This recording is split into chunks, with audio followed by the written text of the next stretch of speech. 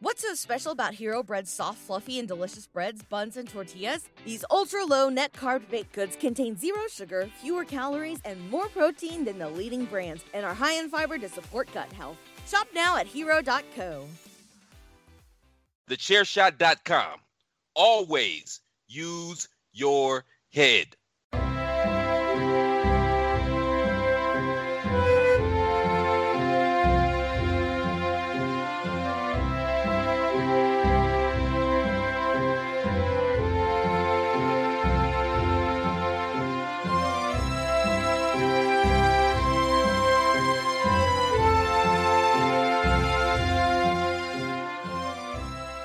Hello, everybody, and welcome to another episode of the Badlands podcast, the only podcast out there that is 100% chiseled and is proudly part of the Chairshot Media Group.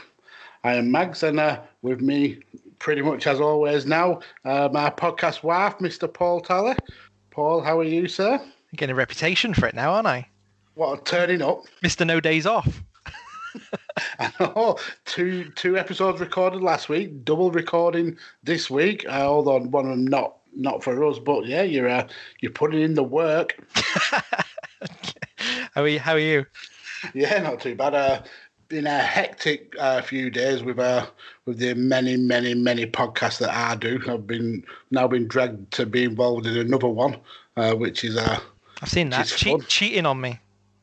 I know. See, I don't mind it when you're doing these group table ones, but when you're just doing another two-man gig, that hurts, man. You don't satisfy me, Paul, creatively. To be fair, I met Simon last week, and I completely understand where you're coming from. I'd want a bit more Simon after last week. It's the beard. Yeah, I'm trying. And the swearing like a trooper. I can't do that. I'm too polite. Anyway, today's guest, Paul, is one of both our favourites in the I'd say wrestling community, but he's ditched us like a hot shit. He's actually moved on away from us wrestling fans and become a YouTube sensation. He's become an actual human wrestler, which is just a shock. Today, it's one of the best people we've met on Twitter. Omega Luke. Luke, how are you, sir? I've been struggling so hard not to laugh so I could be heard before that from you two. You could crack me right up. Paul, don't take it, mate. If he is cheating on you in another podcast, you need to get yourself on another podcast. And Mags, I can't believe you're taking on yet another podcast. Listen, Luke, I try and pimp this guy out to every podcast I know. he actually farts against me from getting involved in other podcasts. He's a one-man show, isn't he? He wants just one guy, and that is you, Mags, and yet you betray him. Wherever everyone else. Man has needs. I'm committed. Exactly. But I'm very good. Thank you very much for having me on. It's well overdue, and it's since we've last had a chat. Yeah, I think the last episode was Paul versus Luke, where you were. Don't remember it. Don't remember it at all. You don't remember getting absolutely trounced in a quiz about your own favourite topics of the Marvel Cinematic Universe and Man United? No, because it was the questions, Max. The questions were too difficult. Yeah, and they were brutal. I need to. If I remember rightly, Max, you asked me what Gamora's race was called. Yeah. How is anyone supposed to remember that? I can find the actual answer, but I can't remember what it was. But it was very half-nated. Yeah. I think we could do the quiz again tonight, and we still get half of them wrong. Yeah, even though we've heard the answers before, and get the ones wrong that you got right originally. yeah, no doubt. So how's life treating Omega Luke? It's not too bad, Max. Obviously, we're in the second lockdown now as we're recording this, which isn't fantastic. A lot of things, obviously, in your having to go to work and then having things like wrestling, which I'm thoroughly enjoying, is like a getaway for me at the minute. Taken away, so I can't, exercise or get relief any aggression that I have bit up in me. And see all of my wrestling friends, like that kind of thing. It sucks. Obviously, family members as well.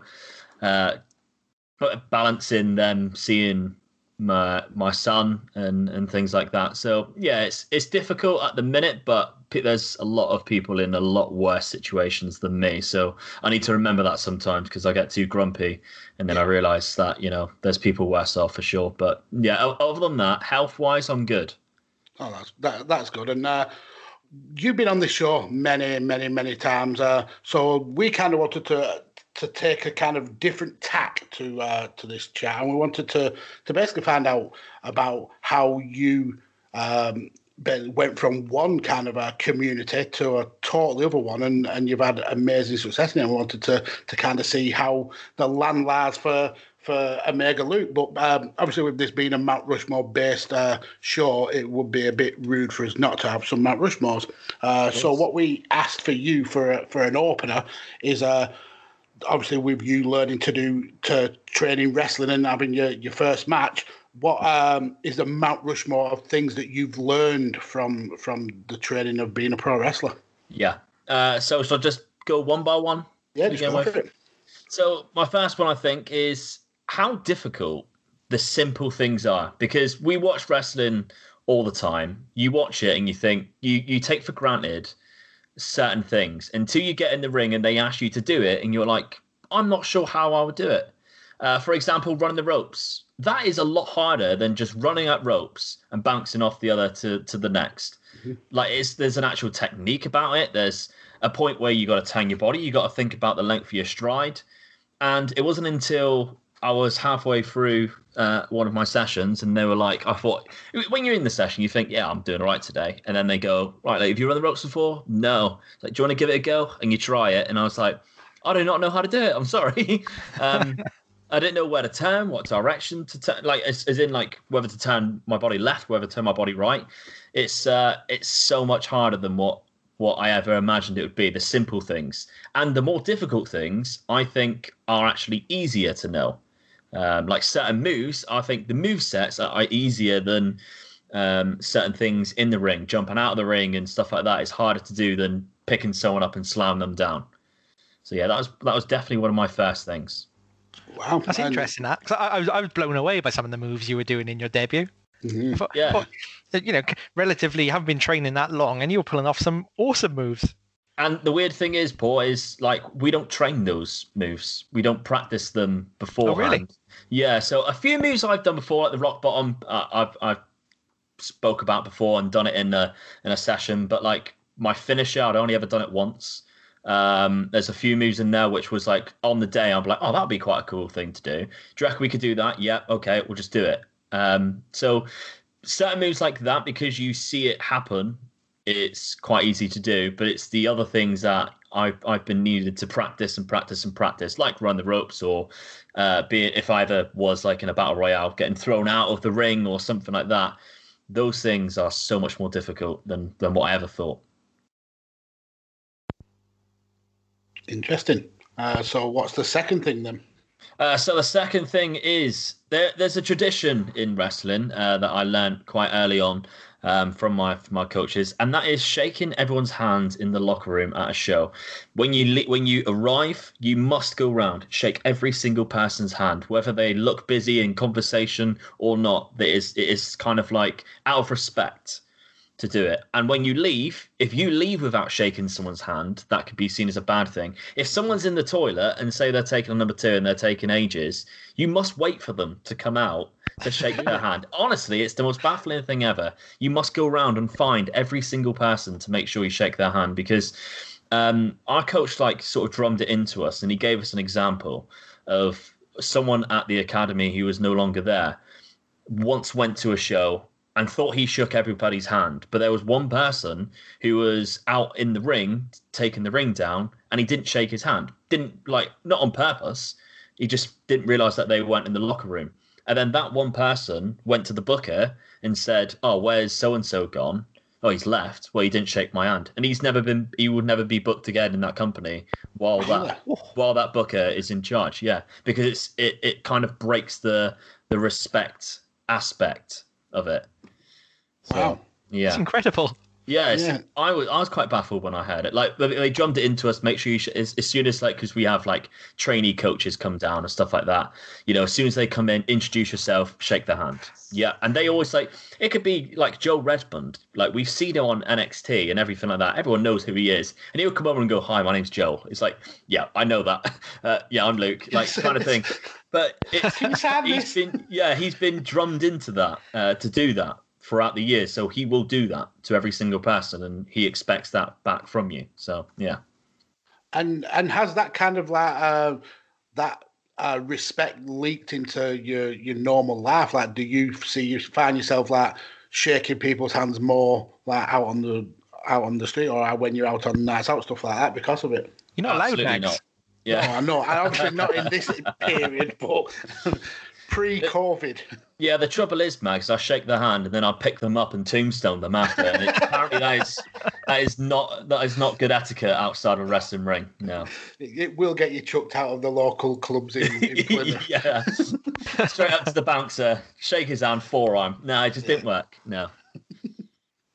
So what's next on your Mount Rushmore of things you've learned during your time as a trainee wrestler?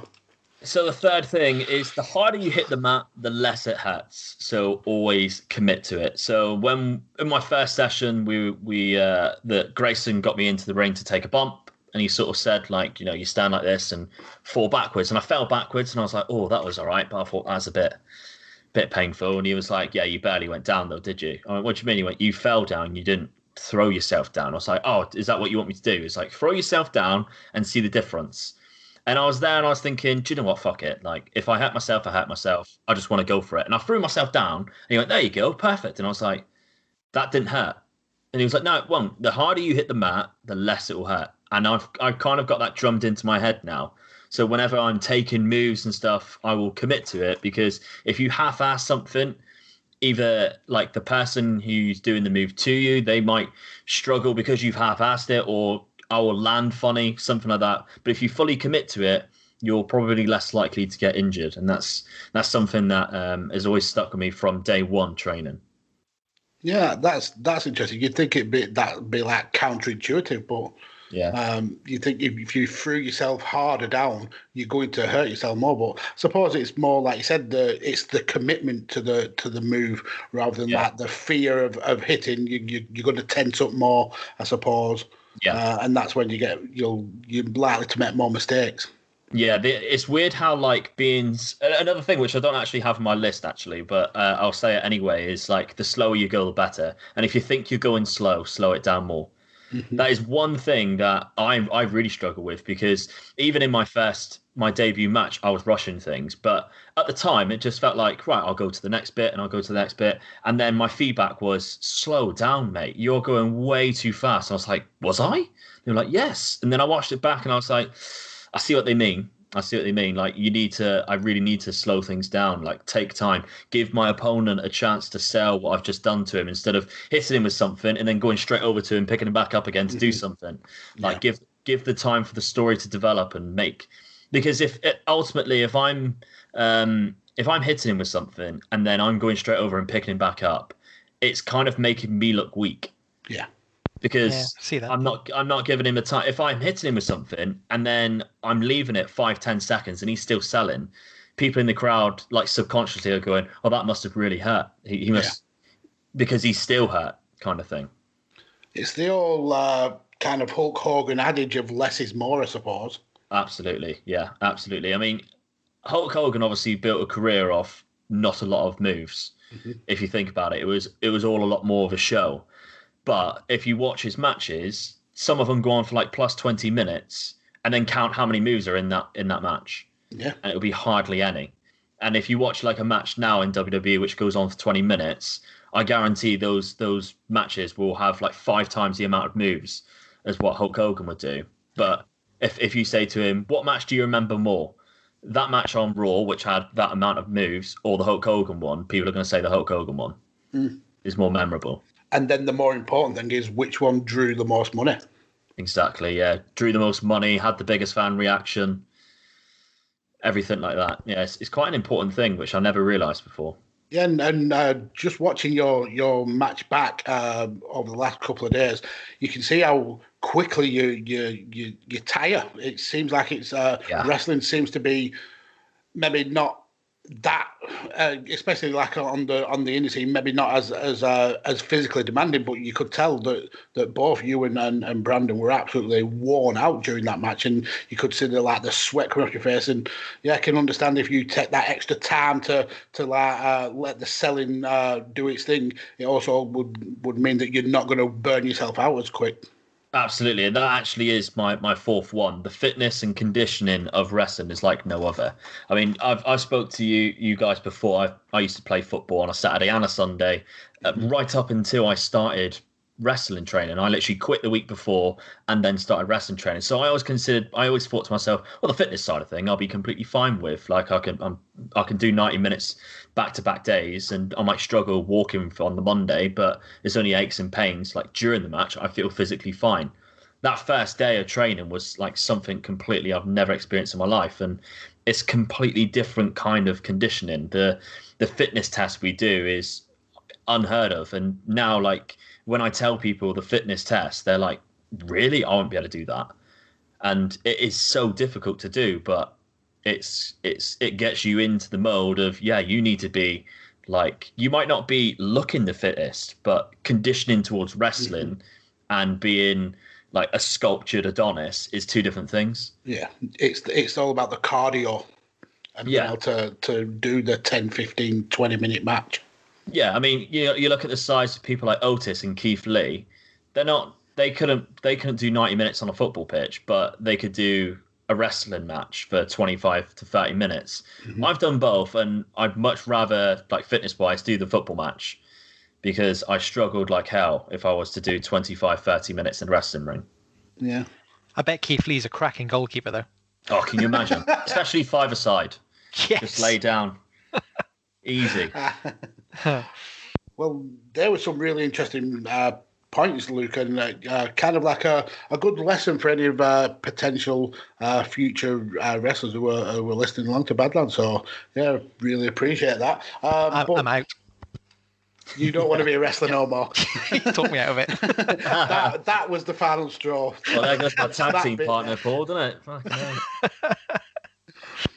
So, like I mentioned earlier, Luke, we kind of want to approach this chat with you a different way. So, me and Paul have got a few questions for you, just to kind of ask about your life and your content and the wrestling. So, we just thought we'd like go question for question. Basically, I'll ask you something, and then Paul asks you, and then at the end we'll do the Mount Rushmore of what we're looking forward to for 2021, if that's all right with you.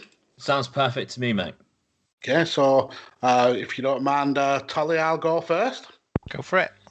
So you touched on the whole kind of COVID situation, Luke, and but what I want to know is how has this kind of like this pandemic and the whole issue with being furloughed, how has that affected you in terms of not your shoot job and also in terms of your content creation? Yeah, so when the first lockdown happened, I was furloughed for 12 weeks because I just had a baby. So that was kind of like the recommendation from the NHS, isolate for 12 weeks, because nobody at that point really knew what the effects was, especially on babies and children and stuff. So that 12 weeks was perfect for me because I was off from work, be able to spend time with my newborn baby, and I was able to make loads of content. So it was fantastic, and I made the most out of it. And then this one, this lockdown, is kind of sucks because I've got to go back to work now. So content-wise, it's difficult to find the time, especially because when little Max is awake, there's not really a chance that I can make much content because he wants your attention and he's loud. So we're still waiting to move house at the minute. So I don't have a room. I'm currently like all of my computer stuff is in the front room because I was kicked out of the other bedroom where the baby stuff was because selfish. I know, right? He comes into this world, just takes over my office, ridiculous. But no, because we were supposed to move house like over a year ago before he was going to arrive, and that all kind of fell through, and we're still waiting now. That's been difficult to create content, so I had to pick my times, and I'm doing a lot of a lot of hours after work, which contributes towards it, but I know it's worth it. So yeah, but the actual job itself, my actual full-time job, not much has changed in it other than a few more rules and stuff like that. It's just business as usual in there, really. Well, that's good. At least you're not kind of like struggling financially. I know that was a massive concern when you first started to go all in on the YouTube content. I'm glad you're in a much more stable place now. Yeah, absolutely. Yeah.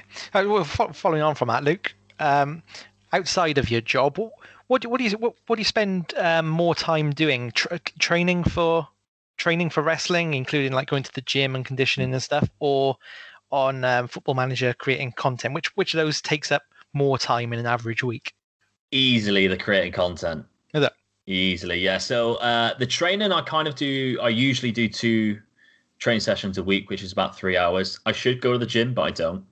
And that's mainly because of the content, really. I'm every sort of like bit of spare time that I have, unless I'm obviously seeing family or spending time with the little one, is I always think to myself, and I always took this across from even when I was podcasting, if I've got a spare hour to work on something, I want to improve just one thing in that hour. And then the next hour I'll improve something different. So I always find myself, if I do have a spare hour, I'll work on like a new intro or a new outro or something like that, or work on a new thumbnail, for instance. And I always think, like, if I keep improving one different thing, eventually it will all build to a bigger, better product. So I do spend a lot more time doing the content. If I have, say, the missus goes to bed early because she's been up early with the baby, so I'll spend like 2-3 hours then on the computer doing an experiment, trying something new on Football Manager, for instance, or editing a video, that kind of thing. So it's not even close, really. It is a lot more content than the training. Interesting. Yeah, that's probably the way I would have looked at it. Knowing how long it takes to just create audio content, I can totally kind of understand the more effort in putting into the YouTube stuff. Definitely. Yeah, I was thinking that because it all looks so impressive, and the Football Manager videos look great, and you see a lot of love and effort have gone into them. Yeah, but then well, I appreciate that. Going back to your debut match, I was like I said, seeing what you pulled off in your debut wrestling match, I thought he's obviously piling a lot of hours into that as well. Before the baby was here, I trained like three times a week, and they were like 3-4 hour sessions each time. So I did used to train a lot more, and then at the time as well, my YouTube channel wasn't as big, and at the time as well, I was doing the FM Scout stuff. So I pretty much did about 3 videos a week at that point. But I was focused and trying to do as much wrestling as possible while I knew I had the chance. So it kind of changed ever so slightly when the baby arrived. And then I had that 12 weeks off with no wrestling whatsoever because everything was closed, and all the time in the world to do content.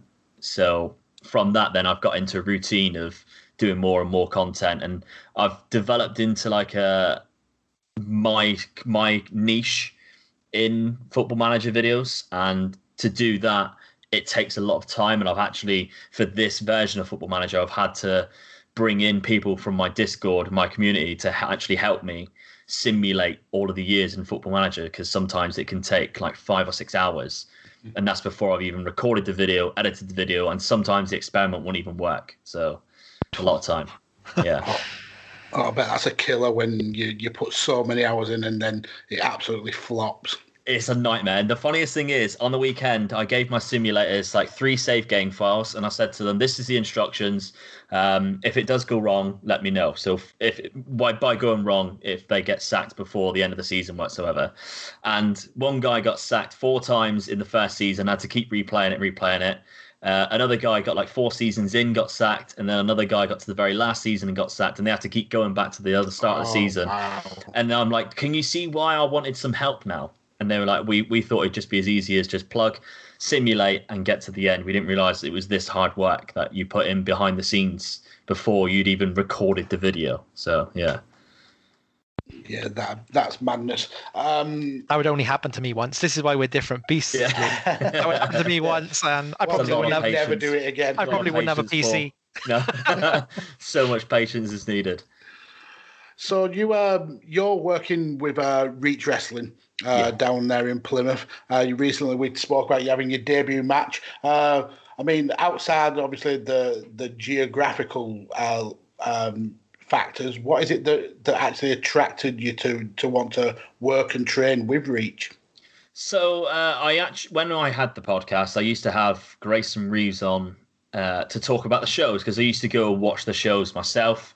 At the time, they were the only Plymouth. Well, they still are. They're the only Plymouth actual wrestling company around. There's a Devon one, and a Cornish one, and a Torquay one, which is all sort of about within an hour's drive of each other. But I'm too lazy for that. I'd rather just stick to the one in Plymouth, to be honest. And Reach, there's a difference between the standards as well. Reach Wrestling was just far head and shoulders above the other ones. And it's got to the point where all of the other ones have just closed down, because they were attracting, they had shows which were attracting like 12 to 25 people. Reach was selling out 200 people every show. Reach would have an academy show and 100 tickets will get sold within the first 2 weeks. So you could just tell the standards from it. So as soon as I'd been speaking to Grayson quite often, he said like, you need to come along to a training session at some point.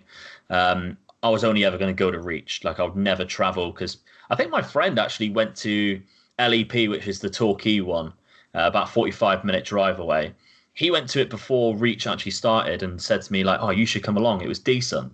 And I was like, yeah, it's a long journey though, isn't it? 45 minutes. It's not really, in the grand scheme of things. We got people who travel like over an hour and a half to come to Reach training. But I think if it wasn't for the fact Reach was in Plymouth, I probably never would have started. Wow, so it's that much of an influence. Yeah, I don't like long drives. I really don't.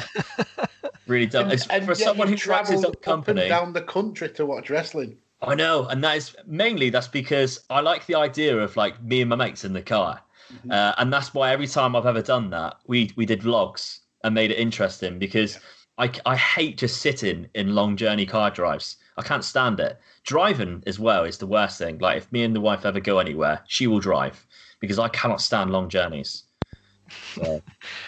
I remember being sat in the crowd at Royal Quest, and I was following you on Twitter, and you were really struggling to get there at one stage, weren't you? You were panicking. We really thought we were going to miss a show. I think we actually missed the first dark match that was there. Yeah, I think you walked in halfway through, because I saw you walk in not far from us. Yeah, we turned up during a match. It's like, oh shit. So yeah. Billy Big Bollocks in it, just turning up late. Yeah, walk down the aisles like this. Arms up. Entrance music. Right, so as we were saying, you used to do a wrestling podcast, and you stopped that. We know kind of wrestling podcasters can be kind of stereotypically quite forthright in their opinions. Are there any kind of common, say, podcaster, internet wrestling fan opinions that perhaps you shared back in the day, that since you've stepped through those ropes, you've done like a 180 on that? I could see that's a bad take. So it's actually quite weird you say that, because there's so many. There literally is so many. Everything.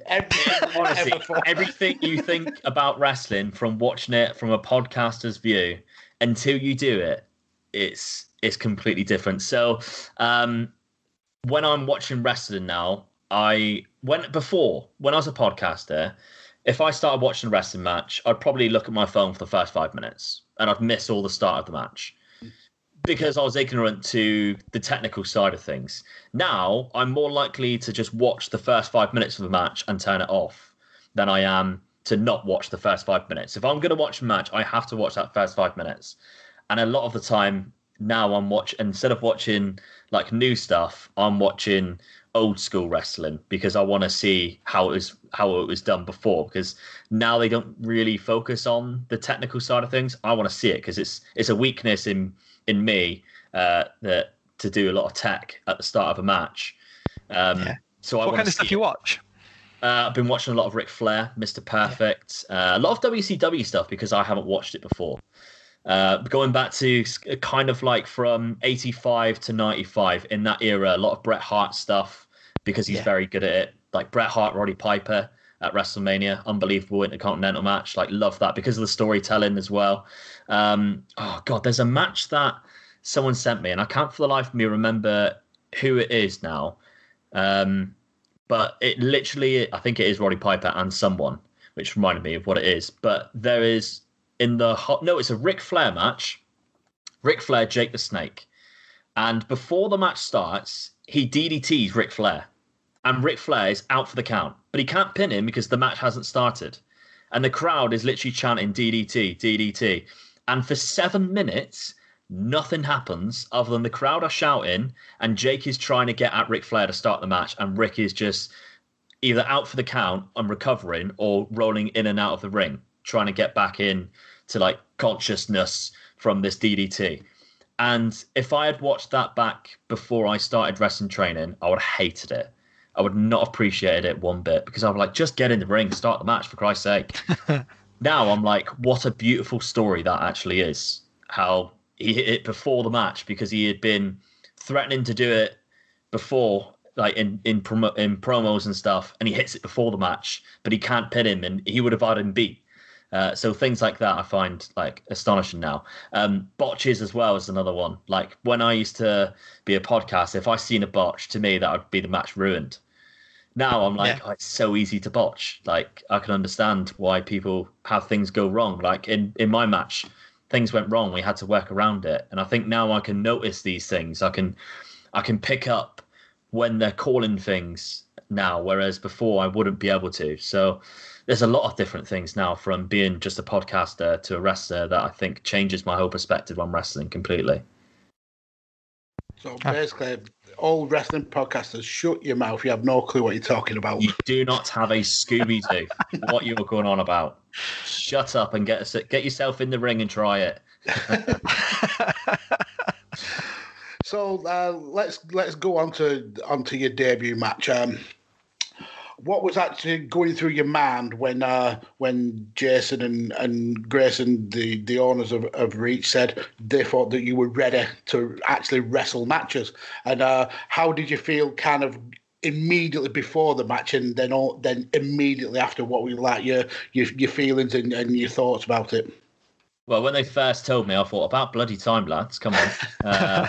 Now, so annoyingly, because of the pandemic, my debut had been halted for a long time. I was originally either supposed to make my debut in the May show. There was talks that I was going to be part of a match in the May show, or I was definitely making my debut in July at the Guildhall in front of 600 people. So that was originally going to be my debut, and I was so excited for that. I managed to get my family and friends to buy loads of tickets. I think I had like 25 people at that point. Back in March, had bought all of those tickets. And then obviously COVID happened and it stopped. Unfortunately, during my time off, I didn't know whether I was going to come back to wrestling or not, because at first it was like, oh, there's going to be a shutdown. We're going to have to shut the school down. I thought, well, 2 or 3 weeks, this pandemic will clear and I'll be back training again. Happy days. Then it was 4 or 5 weeks. Then it was 6, 7 weeks. And then eventually like 12 weeks had gone on back to work and we're still no wrestling. And then 4 months later, they're talking about coming back. And I'm thinking, I don't know whether I'm going to come back or not. Like I put on 1.5 stone in weight. I was out of shape. I didn't do any fitness because I just thought at the time it's going to come back. So I'll just get fit again that way. And I came back and I was terrible. And I was like, I've gone backwards by a fair few months. Mm-hmm. I forgot loads of things. I found it really difficult.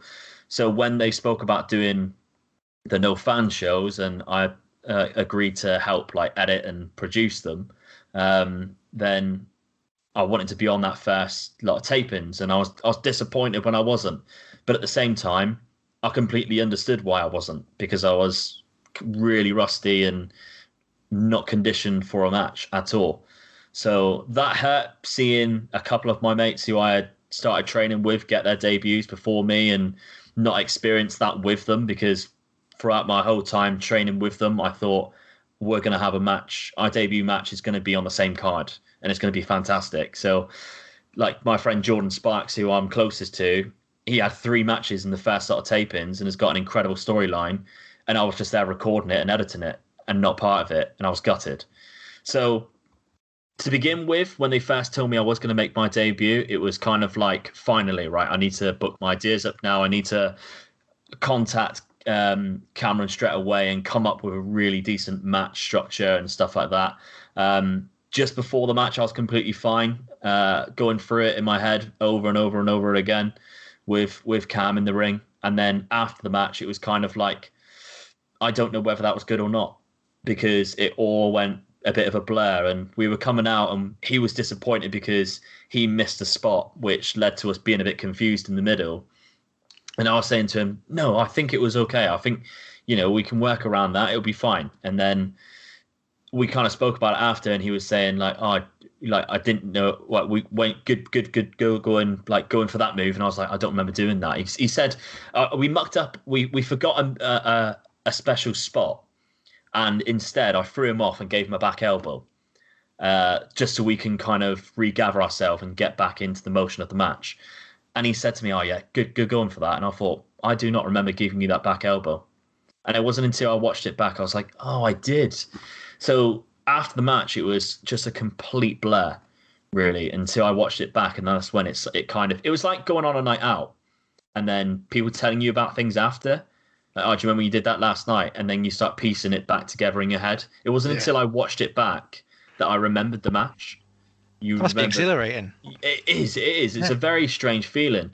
And even though we only had like 6 fans in the crowd, like socially distanced in the corner, it was still great to bounce off of that throughout that. And that was the one thing I remember after that I actually remembered was interactions with the crowd. I remember exactly what I said to them when I went over there with a camera. I remember exactly what I said in my promo. But the actual match, doing the moves, I barely remembered anything. What's so special about Hero Bread's soft, fluffy, and delicious breads, buns, and tortillas? These ultra-low net-carb baked goods contain 0 sugar, fewer calories, and more protein than the leading brands, and are high in fiber to support gut health. Shop now at hero.co. Yeah, the wrestling with your jacket on for like a quarter of the match and the hat still on. Me and the missus watched it together, and she's not really a big wrestling fan. She thought it was funny that she's like, why has he not took his bloody jacket off yet? You really had the kind of charisma and the patter down you, and you can see how the influence of being a YouTuber and creating content has really kind of added to that character work that you do. Yeah, I always think to myself, like, I'm not going to be the best wrestler, so I need to make my character good. I know I'm good at talking. I know I can think of things off the top of my head and say shit if a crowd member like heckles me or something. I know I can be quick-wit, and I know I've got some kind of thing to bounce off someone and make something humorous. Mm-hmm. But I know I'm not that very athletic, so I can't do the backflips. I can't. There's some things I can do, but I haven't shown it in a match yet. Save it for a later date. You don't want to show all your cards in one match. Correct. But I know I'm not going to be the best wrestler in the world. Absolutely far from it. I know I'm not going to be the best wrestler in the academy, but I know I'm what my strengths are. So I'll much rather work towards that. Definitely. Yeah. You brought that to life immediately. Like it just that kind of character, if you like. Luke click straight away. So whose idea was it to kind of be this kind of slightly cocky YouTuber? Really kind of blend the fourth walls with your real life. Was that your idea, or did the guys at Reach come to you and say, "We'd like you to do this"? Kind of a bit of both, really. Like the 2 coaches, they never really paid much interest into my actual like YouTube channel until we got back after the summer. And they started realizing like the growth of my actual channel, because before the pandemic, I had like 1,000 subscribers or something like that. And they thought, oh, that's quite cool. And then every time I'd speak to them about a character, they were like, oh, I want you to come out of a tracksuit with a towel around your neck, and I want you to be like this fitness guy. And I'm like, that's awful. I don't want to. I don't want to do that. And they come up with like stupid ideas, and they were like, "Oh, have you thought about a name?" I was like, "Yeah, why not just go with Omega Luke? Because I have some kind of following on Twitter, wrestling following, because I used to have a podcast and a YouTube channel. Surely it would just make sense just to keep that name." No, hate that name, don't like it. And I was thinking, oh, this is really awkward, because I don't really. And they were coming up with these stupid names like Luke Knight or whatever. And I'm like, no, I don't like any of this. And then it wasn't until I would have ribbed you mercilessly if you were coming out as Luke Knight. I know. And it wasn't until I come back and I had been talking to Jason about my YouTube channel and stuff like that, and I mentioned how one of my videos on FM Scout had like over 100,000 views at the time, and he was like 100,000. I was like, yeah, I was like, because the channel is like got 75,000 subscribers, and they couldn't believe it. So after that, like it was all he wanted to talk to me about was the YouTube stuff. Like, oh, what's the numbers like now? Are you getting a lot of views and stuff like that? So as soon as they started talking about, I thought, right now I can be like, oh, so character-wise, then shall we go towards that? And he was like, absolutely, yes. And then they kind of had an argument on whether I should be a face or a heel. It was kind of like, are you going to be like the fans' favorite because you're this popular YouTuber, or are you going to be like a cocky heel because you think you're this really popular YouTuber and over-exaggerate it? And I was like, I want to do the popular heel, because I think promo-wise it'd be so much easier to be as cocky as hell and say I'm like the best thing since sliced bread. I'm basically KSI from the FM universe, and it will be a lot harder to be like, oh, I'm a good YouTuber, please like me, kind of thing. Like it'll be more difficult, and I think it will be easier to turn babyface after being a cocky heel and getting people to hate you first and gradually like you, rather than like me from the beginning and just turn into bigger hate.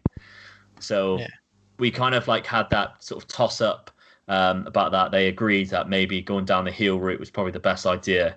And then I did the first promo, and Jason was like, yes, you need to keep doing things like that. You need to keep dubbing over my face and keep like just saying, you know, you got thousands of views, thousands of subscribers.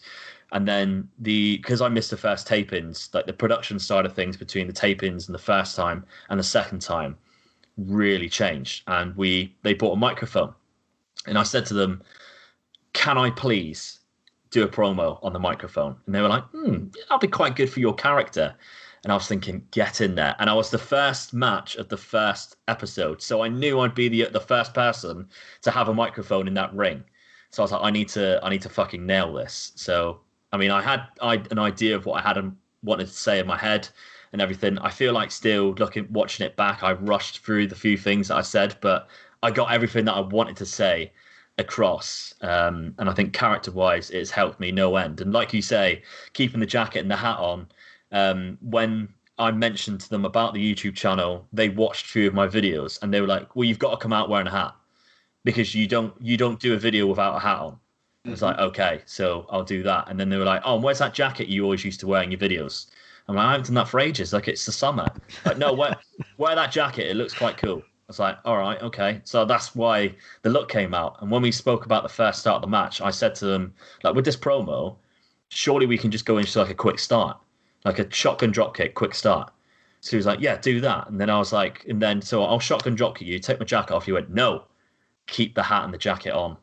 He was like, see how long see if you can take bumps with the hat on and see if it will stay on. He was like, it will be fun then to see whether it stays on or not. And it got to the point where I was like, I've got to take it off. I can't keep going because I strapped the hat on so much. In the end, I took it off, put it on him, and hit it with it. So I was just like, I had to take the hat off eventually. It would have been a nightmare. I was going through the rest of the match of it. That was a great touch, because that's like Tetsuya Naito style, isn't it? Yeah, it's disrespectful to keep Absolutely. Your jacket on and your hat and still fight. Yeah, and then the other bit that's just come back to me, I loved, was you grabbed the hand camera and vlogged a bit of the match. That was very Jericho-esque. Class. Yeah, I thought that was a brilliant touch, and I think it shows that you can have way more fun as a heel than you can as a face. Absolutely. So the spot that we did with the camera, I had that wrote down as an idea for months since lockdown started. And it was because I watched The Rock versus Stone Cold Backlash 99. Obviously, The Rock takes the camera. They're on the announce table. The Rock takes the camera. He's looking down at Stone Cold, talking trash to him. Then he looks into the crowd.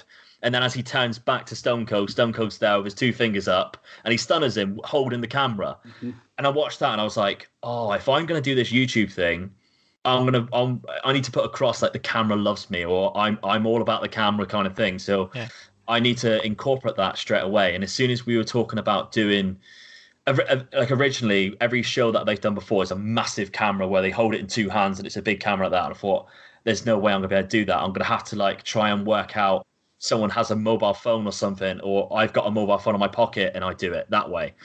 And then as soon as we started doing the recordings, it was all GoPros and in a really small handle. And I was like, that is perfect for that kind of spot. So as soon as we started doing that, I thought that is exactly what I need to do to be different than everyone else. No one had done that before, and I just wanted it to be slightly different and fit my character at the same time.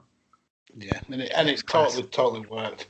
So what feedback have you had about that first match, and how has that feedback kind of made you feel in terms of continuing being a wrestler and kind of trying to improve?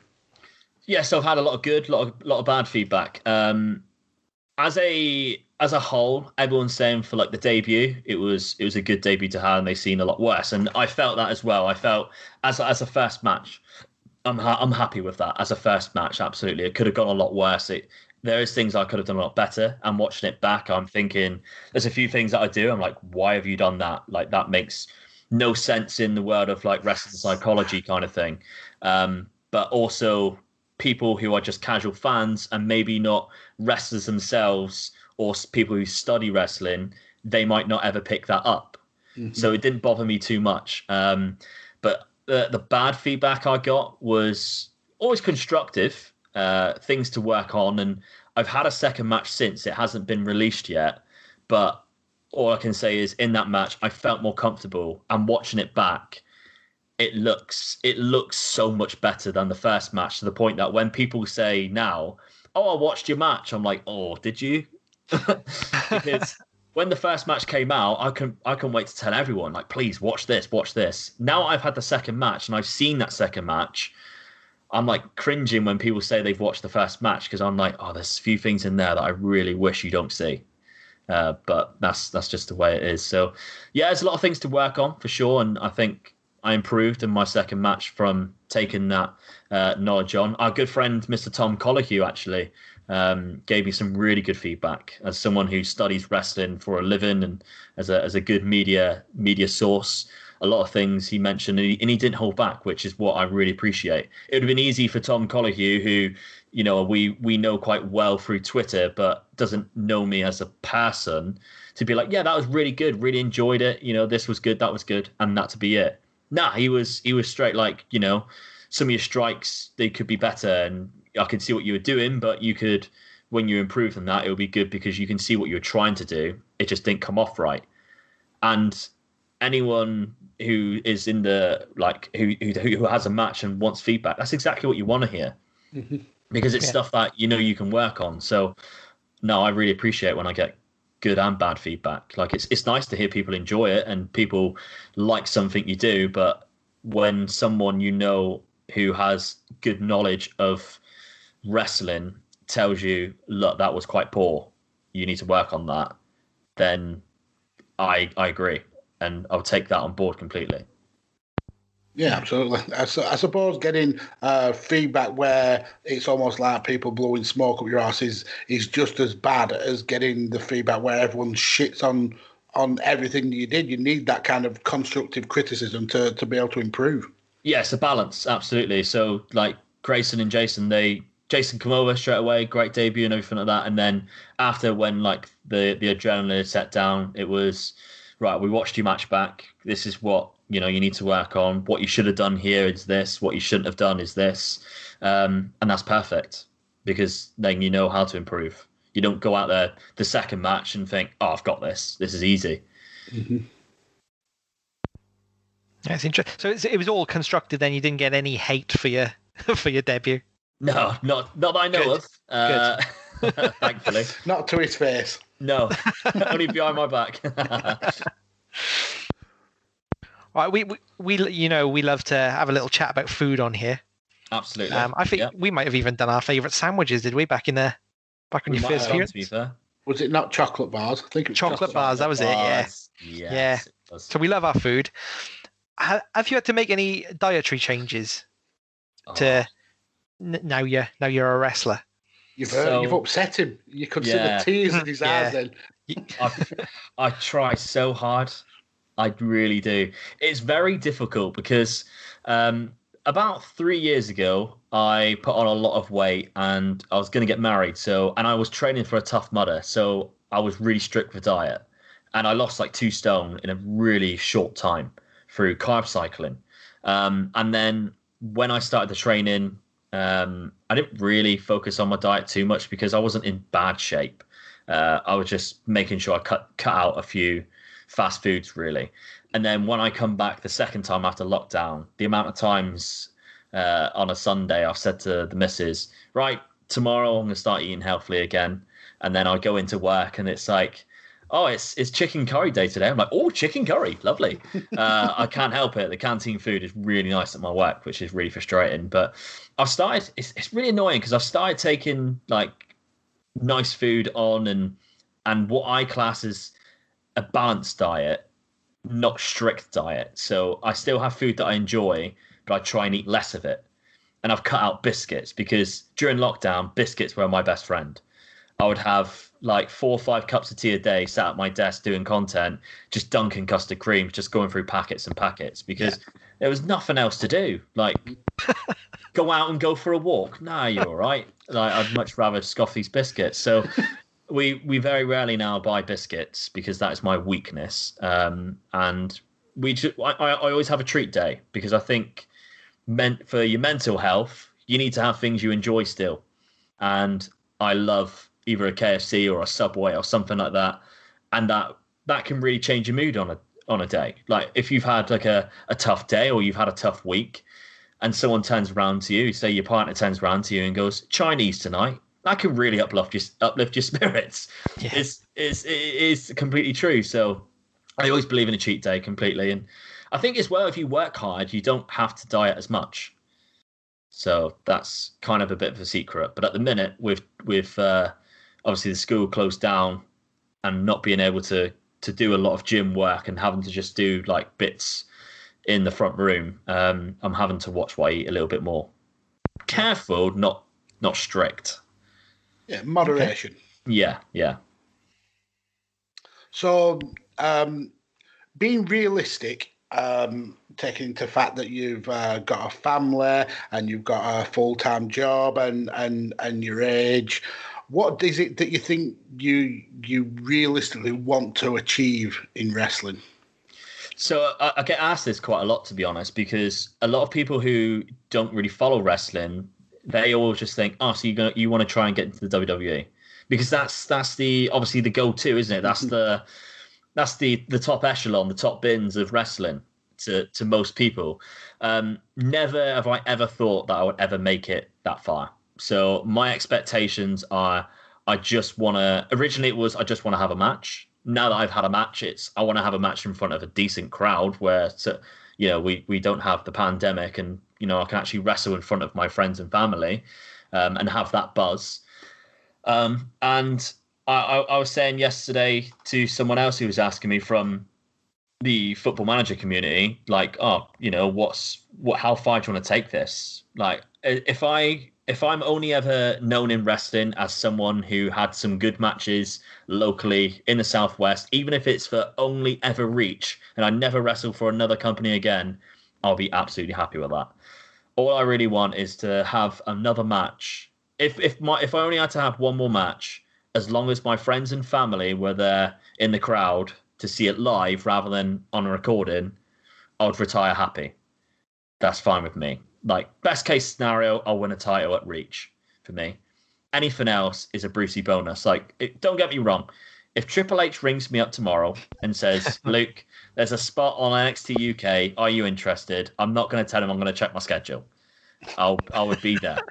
But on the other hand, if that never happens, or I'm never even close to it, or I've never worked for another company other than Reach, it's not a disappointment for me. I've done what I wanted to do to begin with, so I'm happy.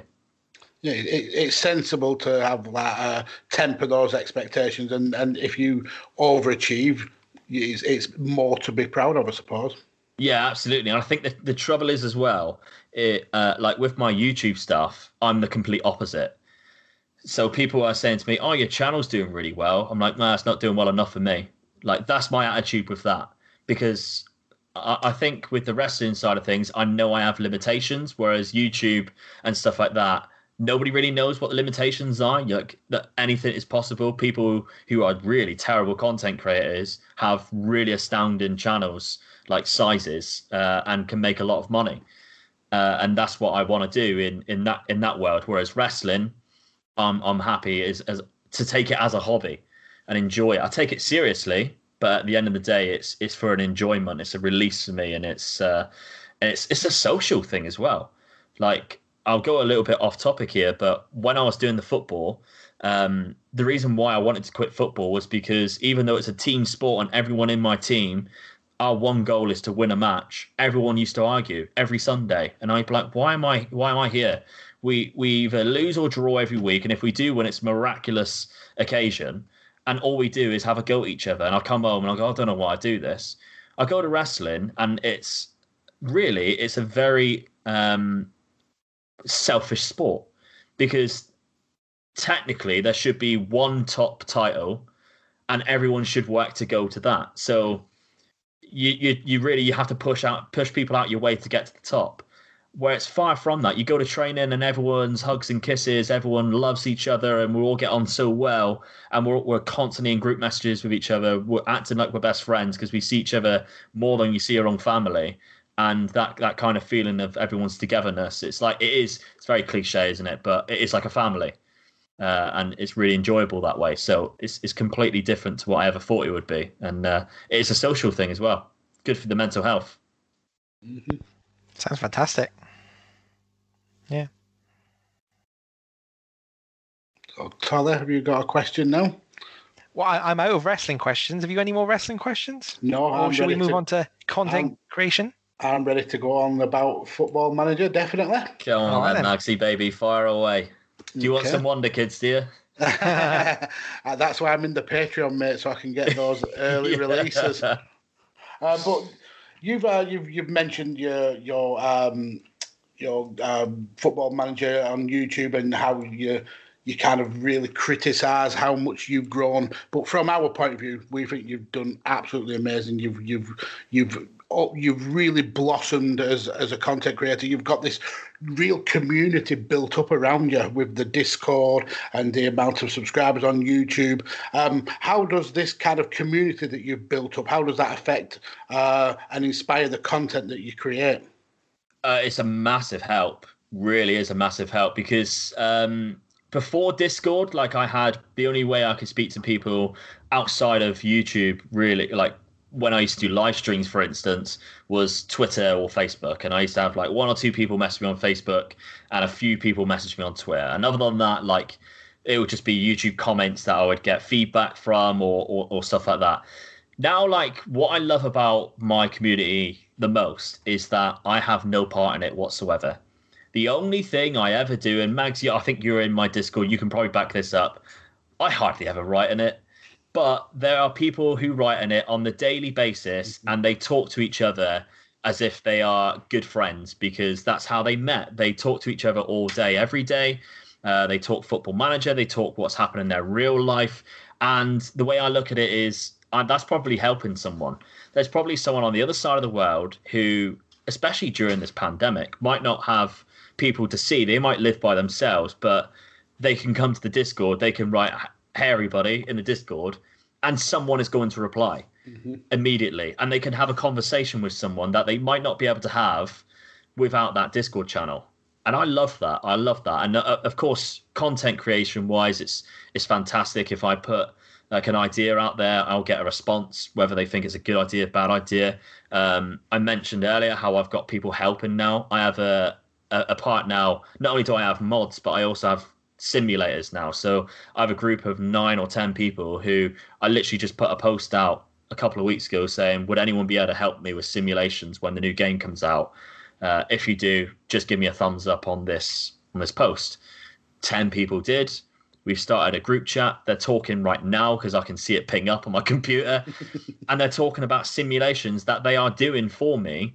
And I haven't even asked them to do it. They worked out from what I said on the weekend what I need to happen in this next week. And they're helping me do that. And they're committed to that. Like one of the guys, and what baffles me the most with it is when the game first came out, it was a mad rush. Everyone was like, the game's out, let's get it.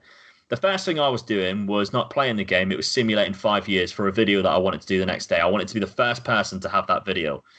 2 other people in that group also simulated 5 years in the future so that I had 3 saved game files to go off instead of 1. So I had a more accurate research video.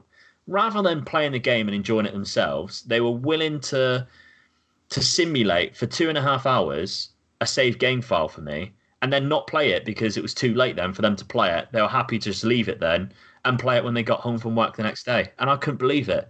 And I was saying to them, like, no, seriously, if you want to play the game, play the game. No, I want to do this. I'm happy to do it. I'm interested to see the results before the video comes out and stuff. I find that amazing. I really do find that amazing. And, I can't thank my simulators enough. I can't thank my mods enough. And people like yourself, Max, who are Patreon members who helped me out in regards to comments and everything like that. It's fantastic for me as a content creator. When you two know yourself, when you get good feedback, it's such a great feeling, and it really does give you the motivation to do more. Yeah, so, and the community you've got, like I said, I'm a very quiet member of it, but yeah, the guys like Ryan Cassidy and just the amount of work that these guys put in behind the scenes for you, it's unbelievable, and it is like a real close knit family. Yeah, absolutely. And what I quite like about it as well, Max, is this has probably happened to you a few times. When you pop in the chat and say hello, you'll get people who will directly say hello to you, whether they know you or not. Mm-hmm. Like there's certain people who I know who watch my streams who, if a new person comes in, I'll see them every single time, right back to that person. Hey, how are you? Welcome. And kind of like the wrestling thing where you shake everybody's hand. Yeah, it is, and it does my job for me. Like if I miss that comment, that guy still feels welcome. That guy doesn't feel like he's been ignored coming into this, because a lot of people, they might just click on this, go, right, who's this guy? Click on him, write something hello. They want a bit of interaction. They don't watch the stream because they just want to see what's going on. They want a bit of interaction. They say hello. Maybe the person watching doesn't say hello back. Then they leave. They never come back. But maybe I don't see their comment because I'm busy in the match or something. I'm celebrating the match or something. But someone in the chat writes back to them. They'll write back to that, and then I see their comment. So it works well for me, having the community that I have, very friendly. Like you mentioned, Ryan Cassidy, the work that he's done for me, absolutely outstanding. And it's like people from all different walks of life as well, and different countries. I'm baffled. So I'll let you in on a secret as well, Max. I've got a video coming up that I've worked really hard on with one person from Romania about training schedules. And this guy has come out and he's done a full Excel spreadsheet. He's created these training schedules. And what they are doing now in this simulator chat is simulating a season with the training schedules loaded up so that I have some results to mention for 2 minutes of a video. And he's done all of this in his spare time. Yeah, and it's is that Snook? That's Snook, yeah, exactly. So he's a genius when it comes to training schedules. It's something that I don't know myself. I'm not a tactician on Football Manager. I'm not a training schedule man. But the likes of him, the likes of Ryan Cassidy, they help make content for me, and I can't thank them enough for doing that, because I wouldn't have as many videos if they didn't do that for me. So yeah, it's been brilliant, really. Oh, that sounds awesome. It really does. I dropped in it must be a few weeks back, maybe a month ago. You were part of the Football Manager Streamer Showdown. Yeah. I saw.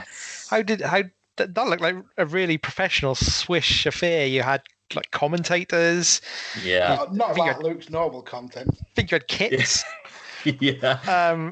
How did that come about, and what was that experience like? So the man who is behind it, Dr. Benji, who is, I would say he hasn't got the biggest YouTube channel, Football Manager wise, but I'd say he's the dad of the community. He's the big guy. He's the big dog that you go to, the Godfather. And when lockdown first happened, there wasn't a lot of collaborations within Football Manager content. You got the WeStream FM boys, who are like 5 or 6 people who regularly stream and do a Football Manager podcast. Then it's kind of like Dr. Benji and Jack Work the Space, who are the 2 big guys. Other than that, nobody really collaborated with anyone. And when I first came into it, coming from wrestling content, which everyone collaborates with everyone, like you go on each other's show and stuff, I was reaching out to people like, hey, do you want to do a video together? And they're like, no. I'm like, okay. Like, it was such a weird thing. And I remember I reached out to Dr. Benji once because I was starting a new series and I wanted to do a fun intro and a fun like trailer for it where I had other content creators. So I had him, I had Loki Doki, who's another big YouTuber, and I had Bood FM, who's a big YouTuber, and they all did a little video for me. And I thought that was fantastic. Like, I can't believe I just asked them and they did it for me, because I was so used to the FM community being really standoff with it. Then the COVID hit and they started the Streamer Showdown, and it all started off with a threaded tweet. And it was himself and one other person mentioned how fun would it be to do a tournament, because Football Manager has held tournaments before, where they've invited them down to a studio and had a tournament. But other than that, like, that's it. Then they all go their separate ways and talk in the DMs, but never work with each other. And they mentioned how they should do like a streamer version of it, because people are now going to be watching a lot of streams, so they're at home, they got time to do it. So the Streamer Showdown was built, and the first one happened, and everyone was just streaming on their own channel, and there wasn't like a main Soccer Saturday version of it. And then Viking Dan, who is quite a very good streamer and a good friend of mine now, he come up with the idea of doing like a Soccer Saturday version. So he'd be Jeff, and he'd have the boys, Jeff and the boys, from like a Saturday Soccer Saturday perspective. So the WeStream FM boys, a lot of them did that. Started commentating on the games. They worked a way of like showing the games, and it's just improved and improved each month. And I think I was contacted in the 5th month to do one of the nights. And when, like, I remember when it was like the 3rd and the 4th night, the 3rd and the 4th competition, I was like, oh, I really hope that one day I'll get asked to do it. Like, that'll be fantastic. And then I remember when they actually asked me, the first thing I did was I rung my dad. I was like, they asked me. I can't believe they've asked me to do it. I was probably fanboying, because like at that point as well, they had like Spencer FC on.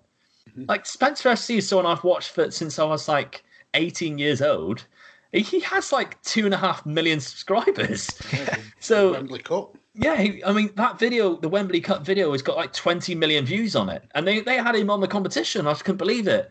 And they had Manny as well, FIFA Manny. And I've watched him for years. And he's got another 2 million subscribers. And I couldn't believe it. So when they asked me to be on it, I was like, fuck, yes. Yeah, I want to be on it. So I was on it for one of the night. And it was kind of like a trial. And obviously I must have done quite well, because I got invited back again to do the full weekend then on the panel. And then I've done 2 lots of panels now, and that one night by itself. And then the last one that you alluded to there, Paul, was the Streamer Showdown number 6, season number 6, which was the last one of Football Manager 20. And I was actually part of it. So it's the first time of being part of it. Very different experience, and a lot more relaxing than what I thought it was going to be. Mainly because I didn't want to take it too seriously, because I've seen how upset people got if they took it too seriously and lost. I was happy to just be a part of it. I was more buzzing that during the matches, like the match with Work the Space Jack, someone I've watched for about 7 years on YouTube, I was just in a call with him, just chatting to him. And we were talking about like food. And then I was in a call with like Tom, and we were talking about, he was on Tinder. While we were having a match, he was on Tinder. So that shows how seriously he took it. And we were just talking about what he can write to this girl on Tinder. And it was just so much fun. And the whole weekend was so much fun. But it's just built up this huge community of people who just live for the Streamer Showdown now when that happens once a month. So can't wait for that to come back. Whether I'm involved or not, I don't care because I'll enjoy watching it. That's how great I think it is. It was great to watch. Really good fun. Yeah, I mean, like you mentioned as well, like professionalism, it keeps improving. They got KFC sponsoring them now. Like KFC is not a small company by any stretch of the imagination. To have that as your first sponsor, and they were brilliant with us. They interacted with us on Twitter. They were tweeting about it non-stop. They were in I think the people who like tweet out and were involved were in our chats as well, and they knew all the backstories. They were calling me Twin One because Mike Sweet Left Foot, we kind of look the same. So I was called Twin One, which was like a story from like 2 seasons ago. So they've done their homework, or they've just big fans of it, and they were fully involved in it, which was fantastic. They gave us vouchers to give out to people who were watching and viewers and stuff. So they got fully involved with it. There was prize money for second yellow card, the winner, for sponsoring it. So I kind of have to pinch myself when I think about how much that has come since the very first time when it was just a tweet mentioned, and the whack that goes on and behind that. Every Streamer Showdown we have like an hour and a half chat after every night to talk what went right, what didn't, and that is why it gets better and better, because they have that communication, they have that reflection. Reflection, absolutely. And there's it's not just 1 or 2 people who turn up to that as well as me. There's about 20 people in that call. People who are not even in that weekend will turn up to that call. So it just shows that everyone cares, and I think that's why it keeps getting better. Yeah, it seems like it's just another amazing community that you've jumped from being like in the wrestling community to now being in the football manager community. What do you miss about the wrestling community, and what do you what things are you glad that you're not a part of it with it anymore? I'm not just saying this because you guys are here, but I miss speaking to you guys a lot less than what we used to. So that is genuinely true. And people like Josh and JPQ, I miss people like that because wrestling is a passion of mine, and now I feel like I don't speak about wrestling as much. Especially, what's weird is a lot of the people at wrestling doesn't watch any wrestling that I watch. They watch something completely different. So I still don't have that. If I wanted to talk about a New Japan show, I'd struggle to find someone to speak to about it now. Whereas, when we were part of Brainbuster Radio, we'd all be watching the New Japan show all at the same time. There'd be no doubt about it. So if I was tweeting about it, you'd be writing about it at the same time. So things like that, I definitely miss for sure. The collaborations and creativity side of things, and speaking to people of all walks of life, I think I kind of miss. I miss talking audio now, which is weird, isn't it? Because I moved away from it because I wanted to do video content. Even before I left wrestling, I started doing YouTube stuff. But I do miss audio content, recording things with people like you guys, because I hated doing it by myself. So I had to have guests all the time. Interviews as well. I mean, I tell you what I do not miss is trying to get someone to interview. That used to be. I don't know how Kurt Johansson has so many guests. Really don't. He's been killing it this last. He has been absolutely smashing it. Like guest after guest after guest, like 4 or 5 guests a week. I used to struggle to get 4 guests a month. If I got 4 guests a month, I'd be like, what a month that is. Like, I don't have to actually have anyone on who's not a wrestler on my show. Like. For an interview, he's having like big names as well. He had a Mega Luke on the other week. He did. But no, that's one thing I do not miss is the work behind the scenes of trying to find guests, stuff like that. And I definitely do not miss wrestling fans because we know a lot of them. Oh, dicks. Exactly the word I was going to use. Exactly the word I was going to use. A lot of them are dicks and very opinionated. Whereas you kind of get that in FM, but it's a lot less opinionated. And in FM, obviously, there's a lot of statistics and stuff. You get people who sort of say, I'll do a tactic video, for instance, and people will write on it saying this tactic was shit for me. And you're like, well, what do you want from me, mate? Like, I've shown you 5 teams it's done really well for. If it hasn't done well for you, I'm sorry. But I don't know if you've seen my tweet before we come on here, but I genuinely, this is a serious comment I had on a video of doing a tactic tester video. Someone wrote on it saying, don't like downloading a tactic. To me, that's cheating. I thought, why did you click on the video then? Exactly. Why are you watching the video? You can clearly see it's me talking about a tactic before you even click on it, because I'll talk about the title includes me talking about a tactic. Why click on it?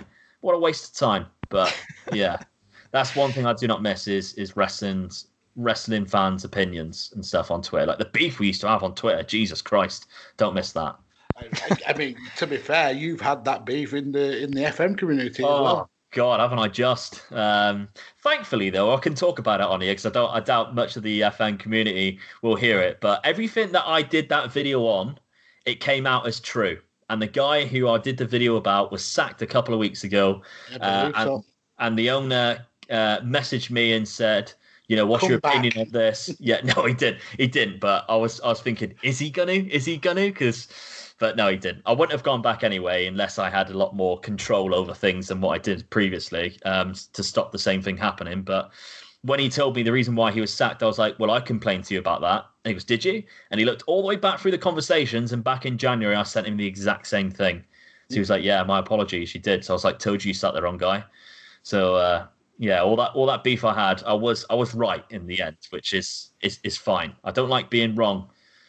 Mags and Paul, I don't like being wrong, so thankfully, it all came out as I'm fine. I'm in the clear. That quiz must have really hurt you last year, then. It seriously did. I was wrong a lot.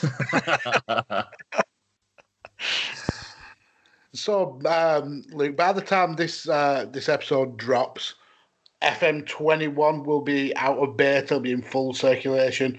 We'll get those kind of like day one patches sorted, and you'll be deep into creating content for it. Stuff like your tactic testing that you mentioned, the amazing Twitch series that you do, and then last season if you had the Eintracht Frankfurt save, which was one of my absolute favourites. Youth to Go, which is it's always a good time, and the amazing World Rotterdamination. I thought that was a brilliant concept. Yeah. What's your plans for Football Manager 21? Are you going to be bringing back some of these contents, or are you going to be bringing something kind of new and untried to the table? So FM20 was a bit of an experiment phase for me, to see what worked, what didn't work, what can make my channel grow the most, what I enjoy the most. And series stuff like World Rotterdamination, don't get me wrong, absolutely loved it. But for a channel my size, is it healthy for a channel my size? Probably not. Because although the first episode banged over 1,000 views quite quickly, by the very last episode, which was a Champions League final, it barely scraped 500 views. So they were a big drop-off. Massive drop-off. And that's because it's a series. If you don't watch from the beginning, you're very unlikely to pick it up season 5. So I've kind of learnt from that. And I think you've seen a few of the things I did in FM20, like the 7 deadly seasons, which I basically just simulate 7 seasons, but I do it across like 3 or 4 episodes. So it's easy to digest. You don't have to make a huge commitment in your life every Monday, Wednesday, Friday to watch it. It's very easy to watch. So they might eventually come back, but for now on the YouTube channel, I'm staying away from series stuff. It is going to be player spotlights. It is going to be tactic testers. It's going to be a lot of instructional stuff, wonder kids, things that will help people play the game, experiments which people might find interesting instead. And then on the Twitch side of things, I've started this weekend just because it got to Friday and I hadn't actually played the game because I was doing so much content for it. I actually played a match and I thought, Christ, in a minute, I'm going to have to do videos on something to do with the match or something to do with the actual game. And I'm not going to know what I'm talking about because I haven't played it. So I thought, right, I'm going to do a series. I'm going to do a stream. So I streamed Eintracht Frankfurt again on FM21. And it was amazing. What a weekend I just had streaming wise, like the interaction. I managed to pick up some like Eintracht Frankfurt fans, like the ultras doing hype videos. So I was like belting out hype videos before, and the chat was going nuts. So I was like, this is fantastic, like interaction wise. So I'm going to try and keep stuff like that happening. So throughout the beta, I'm going to do Eintracht Frankfurt, leave that for a little bit, and then going to go to Youth to Gold again on the Twitch save. I had a team in mind. I don't know whether it's going to change now, because for Youth to Gold, obviously you're not allowed to use 30 plus. And Ryan Cassidy messaged me about an hour ago and said, why have you picked this team? Their 5 best players are over 30, and they've all just signed for the club. I'm like, oh, have they? I literally... And he goes, well, why did you pick them then? I said, well, 1, their name is funny, and 2, they had a really nice kit. So, Versberger Kickers, which is a funny name, and they've got a gorgeous red and white kit. That's the 2 reasons why I picked them. Yeah, so I didn't look at the club at all. So, but yeah, that's the plan for 21 is a Youth to Gold save. Once the beta is out the way, I have the week off next week, so I can smash as much content as I physically can.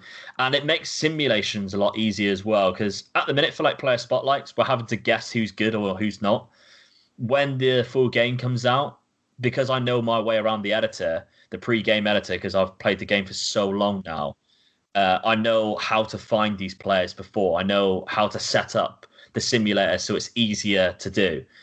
So that's going to be my job next week, is finding all of those hidden gems that we love to find on the game.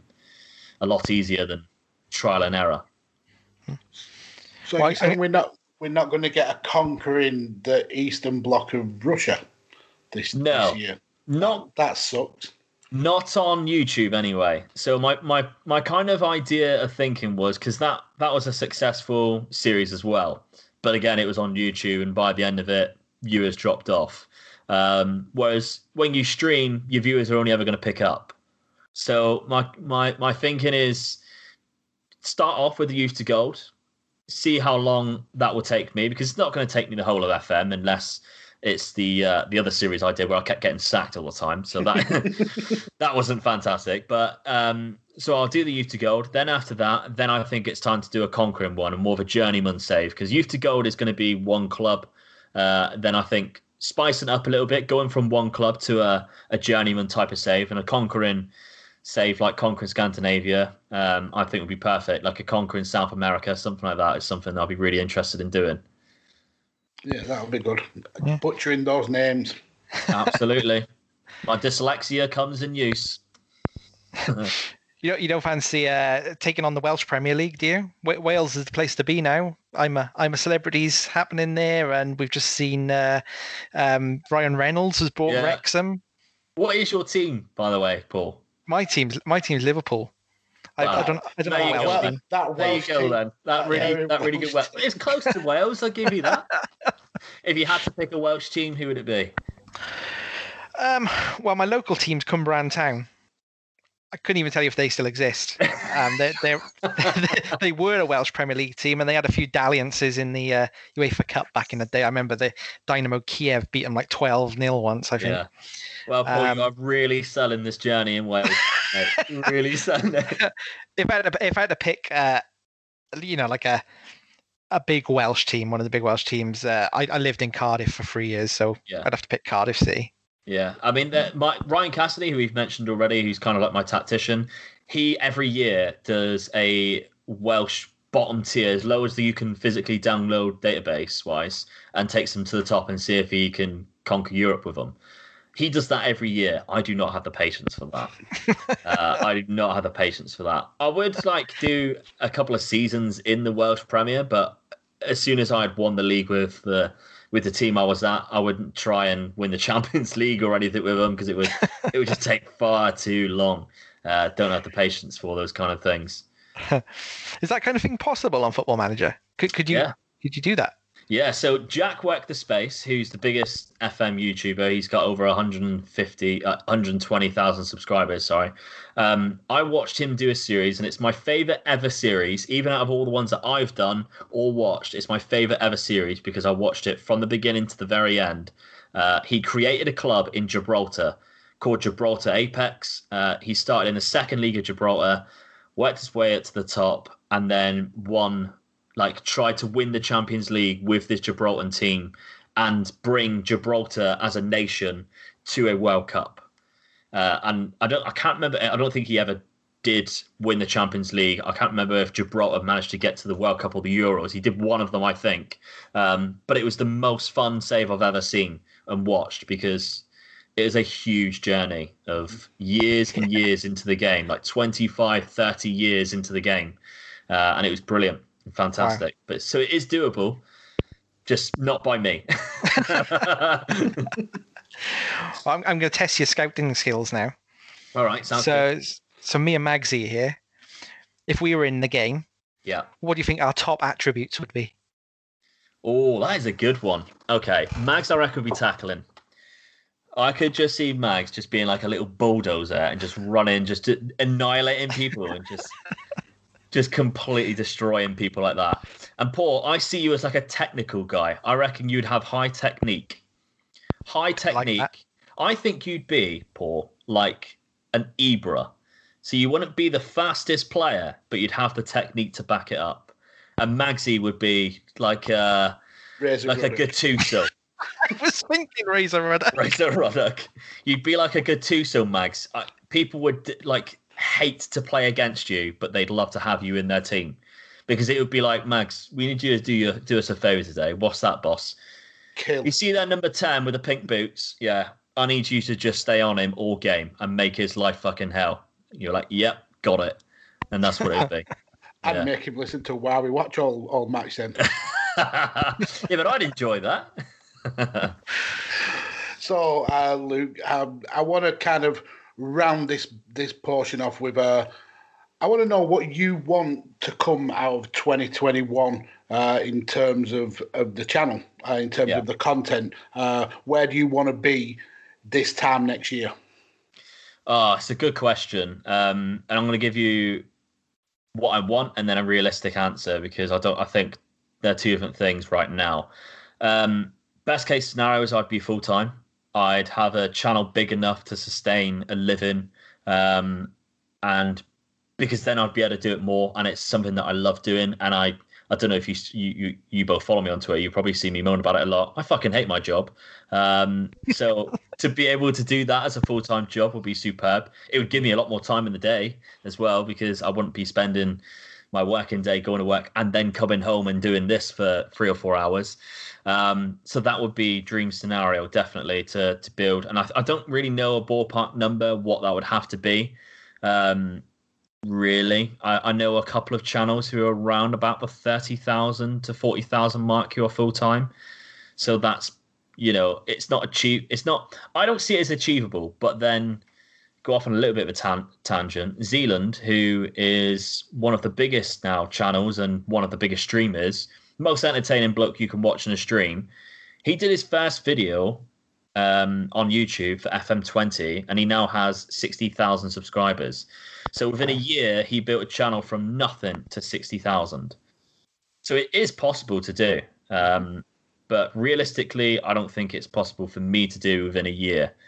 So at the end of 2021, a realistic number, I'd like to be close to 20K. And even then, I think that's a struggle, because in July, when I reached 5,000 subscribers, I was like, right, 10,000 by Christmas.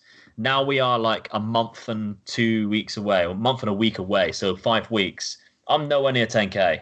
So it's difficult. And I've never had that where I haven't reached a goal yet. So far on the channel, it was, right, I want to reach 1,000 subscribers before Christmas, which was last year. Did that. Right, I want to reach 2,500 subscribers before Valentine's Day. Did that. Right, I want to reach 5,000 subscribers before my birthday. Did that. Now it's like, right, I want to reach 10,000 before Christmas, and I'm nowhere near it, and I'm like, bollocks. So I have took a bit of a confidence dip from that. Pick myself up, dust myself off, and so far so good in FM21. The numbers aren't as high as what I'd like them to be, but they're a lot better than what they have been on my channel. So yeah, so 2021, I'd like to stream a lot more and make that bit more substantial, because I was very inconsistent throughout FM20 with streaming. And the more you stream, or the more consistent you stream, the more likely you are to have people coming back. So yeah, those are kind of my realistic goals, and what Luke really wants, which isn't very likely. Dream, believe, achieve. That's my whole kind of mantra. If you push yourself, even if you don't exactly reach the goal you've set out, you're still improving day on day. And with Football Manager 21 coming out, I'm sure that'll help with a big boost in views and subs anyway. So hopefully it still could be achievable. Yeah, I mean, I posted today actually. So 3 days ago, I reached 6,000 subscribers, and I was like, cool, nice, right, road to 10K. And then today, I looked at my subscriber count for the first time since then, and it was 6,504, I think it was, something like that. So I was like, Christ, 500 subscribers in like 3 days. So I quoted that tweet with the tweet of 6,500 and put like little milestones, like on the road to 10K. Mm-hmm. And I had a guy called Rich Lee message me, who I spoke to quite a lot in the DMs. And he's a FIFA YouTuber with nearly 200,000 subscribers. So he does it full time. And I spoke to him quite a lot, but he loves Football Manager stuff. And he used to watch my stuff on FM Scout. And he wrote to me saying, like, don't see that as a little milestone. Think of that as how much of a percentage of your channel that is to gain in 3 days. Like, that is fantastic growth. And I thought, he's actually right, to be fair. I come home and said that to the missus, and she said, yeah, but also think of it this way. Put 500 people out of our front door and think that's how many people subscribed to you in the last 3 days. And I was like, yeah, actually, that is quite a lot. I think sometimes it is great to be like, right, I want more. I want to set unrealistic goals so that I can't ever achieve them, but I will achieve the best that I can possibly achieve. And then like the disappointment is I keep striving for more and more, but also at the same time, you've got to sit back and appreciate what you actually have done and kind of like pat yourself on the back sometimes, because you can beat yourself up about it. And I think that's the problem I had when I had a confidence dip. I beat myself up because I was nowhere near 10K. I know I'm not going to make 10K for Christmas. And I started like contemplating, am I ever going to get to be a full-time YouTuber? Whereas if I'd looked back and thought, Luke, you managed to get 5,000 subscribers in just over a year. That's quite unheard of for a Football Manager channel. Really, it would have been the boost to propel me rather than have this confidence dip that I had. So it's a balance, isn't it, at the end of the day? Mm-hmm. Well, I know that whilst you kind of put these unrealistic and kind of these hard to achieve goals for yourself, the fact is that you've got so many people out there who totally enjoy your content, and that's one thing that I think you could be incredibly proud of. Yeah, thank you for that. I appreciate that. It's not a problem. So let's round this off with a Mount Rushmore, seeing as we are technically a Mount Rushmore podcast. Absolutely.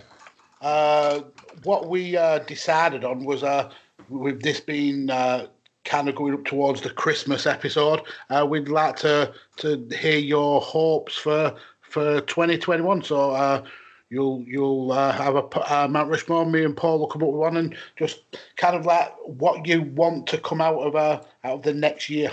So cool. Let's go with you first. So I've actually kept it to wrestling as well, actually, because this is a wrestling-based podcast at the end of the day. So I've kept it wrestling. And my first one is, of course, I would like crowds to return to wrestling.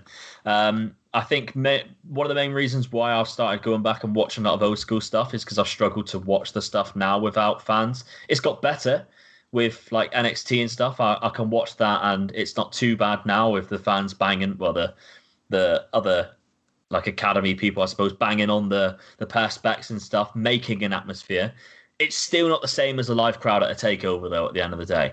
So I think my number one thing on my Mount Rushmore 2021 hopes is eventually have crowds to return to all events, especially, but wrestling. For selfish reasons, too. I want to wrestle in front of a crowd. So for both reasons of watching and wrestling myself. Yeah, it's a great one, and it's kind of interesting that you went with wrestling ones when we spoke in the DMs, and I said mine will be wrestling centric, and my first one's actually not really that much to do with wrestling, to be fair. So my first hope was that we either learn to live with or we get some sort of vaccination for this COVID pandemic, this COVID illness that's going around, spending the best part of a year cooped up with very little opportunity to have any kind of like social gathering, parties, nights on the piss, movie nights, or even just like the chance to just chill and chat with your family and friends. It's been a draining year, physically, mentally, and then you look at like the kind of political landscape that's happened, COVID, Black Lives Matter, Brexit, hashtag Me Too, the old kind of farce of the American election. It's kind of brought out the dark and kind of disgusting underbelly of society. We've seen people who would appear on the outside to be normal, respectable members of society. They're being outed as bigots, racists, fascists. So my hope for 2020 is that we get this vaccination, and that then will lead to having a sense of normality, and we kind of learn lessons from this horrific year to be more open, more honest, and essentially more kinder to fellow human beings, because we're entering a new decade, and the kind of mindsets of last year need to stay in last year, because we've kind of like took a backward step in terms of humanity, and I think that it'd be good if 2021 we made that leap forward again. Yeah, I agree. Especially like if you think about it, we've been speaking now for like 2 years, maybe, I think, on Twitter, and like we've never met in person. But if like I had the opportunity to go to a wrestling show knowing that I'd meet you guys, that would be fantastic. Like I've met Kurt Johansson and I've met Jess, and I think that is the only two people from this that I've met before from wrestling community. And the same with like the FN community. I haven't met any of them in person, and I'd love to do that. Hopefully in 2021, it would be great to go to a wrestling show or even be on a wrestling card and you guys are on it. You guys are like coming to watch, like, kind of thing. That would be fantastic to meet people that you've never seen but you spoke to all the time in the flesh, and like you say, have a drink, have a conversation face to face. Yeah, absolutely. It's amazing. My favorite show I've ever been to was Progress Wembley, because obviously I'm with the Five Nerds Go collective. We've all known each other, speaking online for 10 years, never met, and we chose that one show to go to and meet up, and it is just the best. It's the best feeling, meeting up with people you're so close with online. Yeah. Well, I bet you were nervous. Yeah, it was nerve-wracking. Yeah. But you worry that you're not going to click the same way you do. Absolutely. Typing stuff. Yeah. But we did, and you do, and it's wonderful. So I'm with you. I'd love to meet Darren soon. Love to meet yourself soon. Come see you wrestle. Absolutely. Hopefully next year's the year we can do all that. Yeah, it's open for sure. So Luke, let's go back to you for your second pick on your hopes of for 2021. Okay, so kind of tying into that last one, I'd like to wrestle. I've mentioned it before. I'd like to wrestle in front of a big crowd. I touched on my debut was supposed to be in front of 600 people. The thought of that, as scary as that is also like, oh, what, you wrestle, do you? Yeah. My debut was in front of 600 people. That would have been the coolest thing ever to say. Unfortunately, that wasn't the case. I can say now I wrestled in front of 6 people on my debut. So it's very different. But if I have another hope for 2021 in the wrestling world, is that there is a big crowd. And like I mentioned, my friends, my family are there. I know Kurt Johansson's mentioned about coming down. There's a lot of people from the FM community who said, like, when we're allowed to, we're coming to your first show. Like, it's going to happen. And they're talking like, this is Bood, who lives in Manchester. Like, he wants to drive down and pick people up on the way to come to a show. So that's another dream for 2021. That would be absolutely awesome. Yeah, for sure. Tyler? Well, you just said there you'd like to wrestle in front of a decent sized crowd. So my hope for 2021 is to be in one of them crowds. With you in the ring. whether that's coming, whether you're coming up here and wrestling for a company here, or coming down to Reach with you. It'd be a nice day out down there. Oh, it's a good place to drink down in Plymouth. Yeah, very nice night out. Yeah, so I would love that to travel down and watch you perform in front of a good crowd. It's been wonderful to see kind of how much you've progressed since we last spoke on this podcast, and it wouldn't feel right not coming to watch you wrestle. So that's what I want to do in 2021. Yeah, that would be amazing. Like to have people that I know and spoke to on a regular basis there watching. That would mean a lot to me. I think it's kind of like quite soppy, but it would mean a lot to me because you guys, I knew you guys before I even did the training and stuff like that. So it would be quite cool, very cool to have that happen. But I'm exactly the same as you, Paul. I want to go in a crowd as well. I don't want to just be wrestling in front of a crowd. I want to be in a crowd, football crowd. I used to love going to wrestling shows, and it's not the same atmosphere anymore. I miss that atmosphere. Yeah, really miss it. Hopefully, it'll be back with a vengeance next year. Yeah, definitely. Hopefully. So, Luke, let's go to you for your third pick. Cool. So, I kind of mentioned it when I said about like aspirations, but the potential to win a title or just even have a title match. It's kind of like a little milestone, a little tick box to me. Whether it's single or tag, I don't really mind. There's a few people who I'd love to tag with.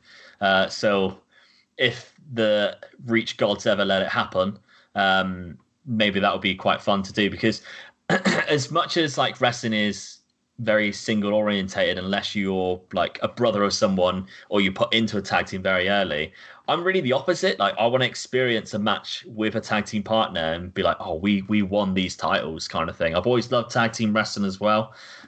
So that's one thing that I'm really hoping for in 2021, fingers crossed, especially if Unit 10 continues on a weekly basis. There's more chance of that happening, of just having a title match.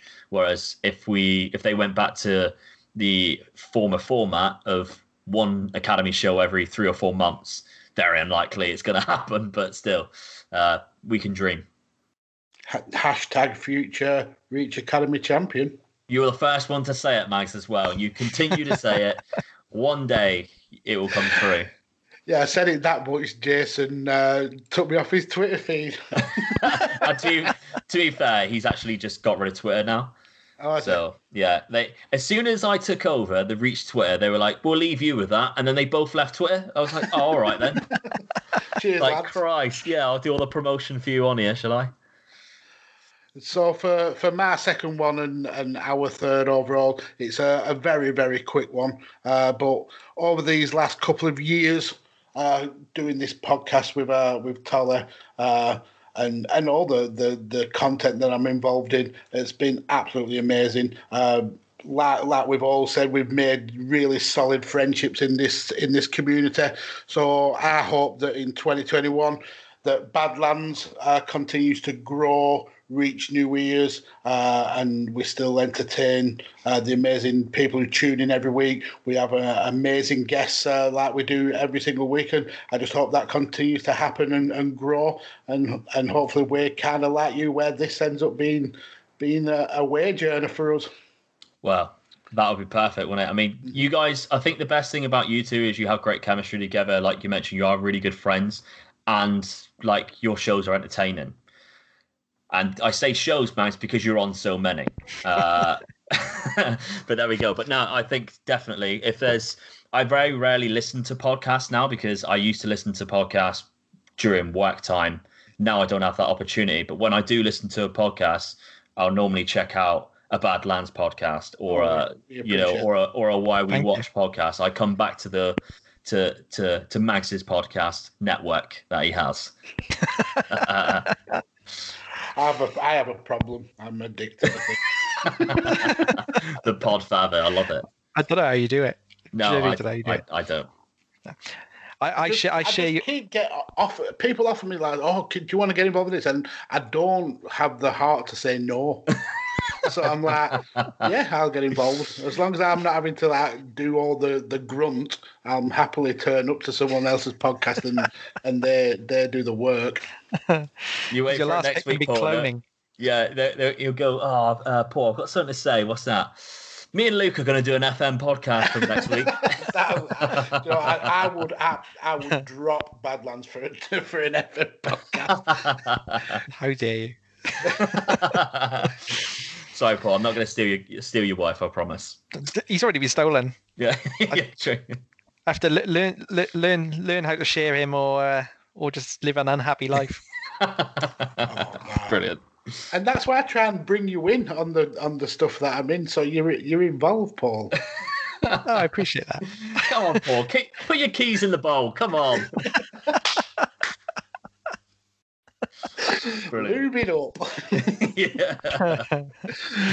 So, Luke, let's round off your Mount Rushmore of your hopes for 2021. So my last one, the first three were quite selfish, to be honest. But the last one is more of a whole now. I'd like Brit Wrestling to recover from the speaking out movement. Obviously, we had that during lockdown, and Brit Wrestling took a huge hit right when it was like at its peak as well. Like I think this time last year, Brit Rest was one of the best things in wrestling, if not the best thing in wrestling. And now you look at it, and it kind of doesn't exist, mainly because of COVID, obviously, but the speaking out movement, if all of these companies come back, I don't know whether a lot of them would continue. Obviously, Reach would be fine. We didn't have any problems, but a lot of the big companies and smaller ones, all of their biggest stars have now been outed through this speaking out movement, and rightfully so, of course. Like, I'm not saying that it shouldn't have happened, but what I'm saying is that I hope that these companies put the right things in place for protection of workers, put the right things in place, especially for women's wrestlers, to make it a safe environment for them. And they can continue and develop new stars, because there are really good wrestlers out there that nobody's ever heard of, that isn't involved in the speaking out movement. We've got a couple down in Reach who I personally think, if you put in a Progress ring, would not look out of place, to say the least. And around the country, yourself and you guys know that there are wrestlers, as independent wrestling fans, who weren't involved in that, who could carry a company. I mean, Paul, the Progress champion, Cara Noir, before the speaking out movement, he was the Progress champion, rightfully so. He's the best in the company, right? Absolutely, easily, and he could carry a company, and he is one of many wrestlers. The Gene Moneys, the Bronco Brendan White, who isn't he's part of Rev Pro, but I really enjoy watching, and quite a good friend of mine. So I really hope that it recovers to. Obviously, I don't think it'll ever be the height as what it was like a year or two ago, but it was kind of what I actually think though is. Before it happened, it was already in a transitional stage. So we had the likes of Pete Dunne, Tyler Bate, and Trent Seven kind of move on to the WWE. And we had this new flock of people coming in. Walter obviously lost the title. Cara Noir took over, and we had Cara Noir and Ilya Dragunov and all these people come through in Brit Wrestling. And I just hope that it recovers, because it was my favourite thing to watch was Progress on a monthly basis whenever they brought out a new show. And I'll be devastated if that turned out to be crap when everything comes back. Really, it's going to be difficult, isn't it? Because you said yourself after the first lockdown, you didn't know whether you were going to go back to wrestling or not. That's going to be going through a lot of people's minds who haven't wrestled now for how long has it been? 7-8 months. February, March, maybe more. Yeah. So we really need a lot of those guys to come back. Yeah, and I think I was reading an article the other day about how the shows you're going to see are going to be different, because you're used to seeing maybe one marquee name there. Yeah, but to bring like an Eddie Kingston in, all the companies who would book him that week would share his airfare and his hotel and that. And if you've got fewer companies to go around, are you going to get those marquee names in? Are people going to go and watch? It's going to be a harsh 2021, I think, but. Yeah, I really share your hope that it comes back kicking and screaming. And certainly I'm hoping Rev Pro, because Rev Pro is my local company here, I'm glad they've been able to carry on over the last few months on what's the stream on YouTube now, I think. Yeah, Twitch, I think it actually is, isn't it? It's Twitch and YouTube, yeah, and hopefully they can come back in the new year with crowds as well, because that'd be good. Because I think not only the companies and the wrestlers, but the fans come back.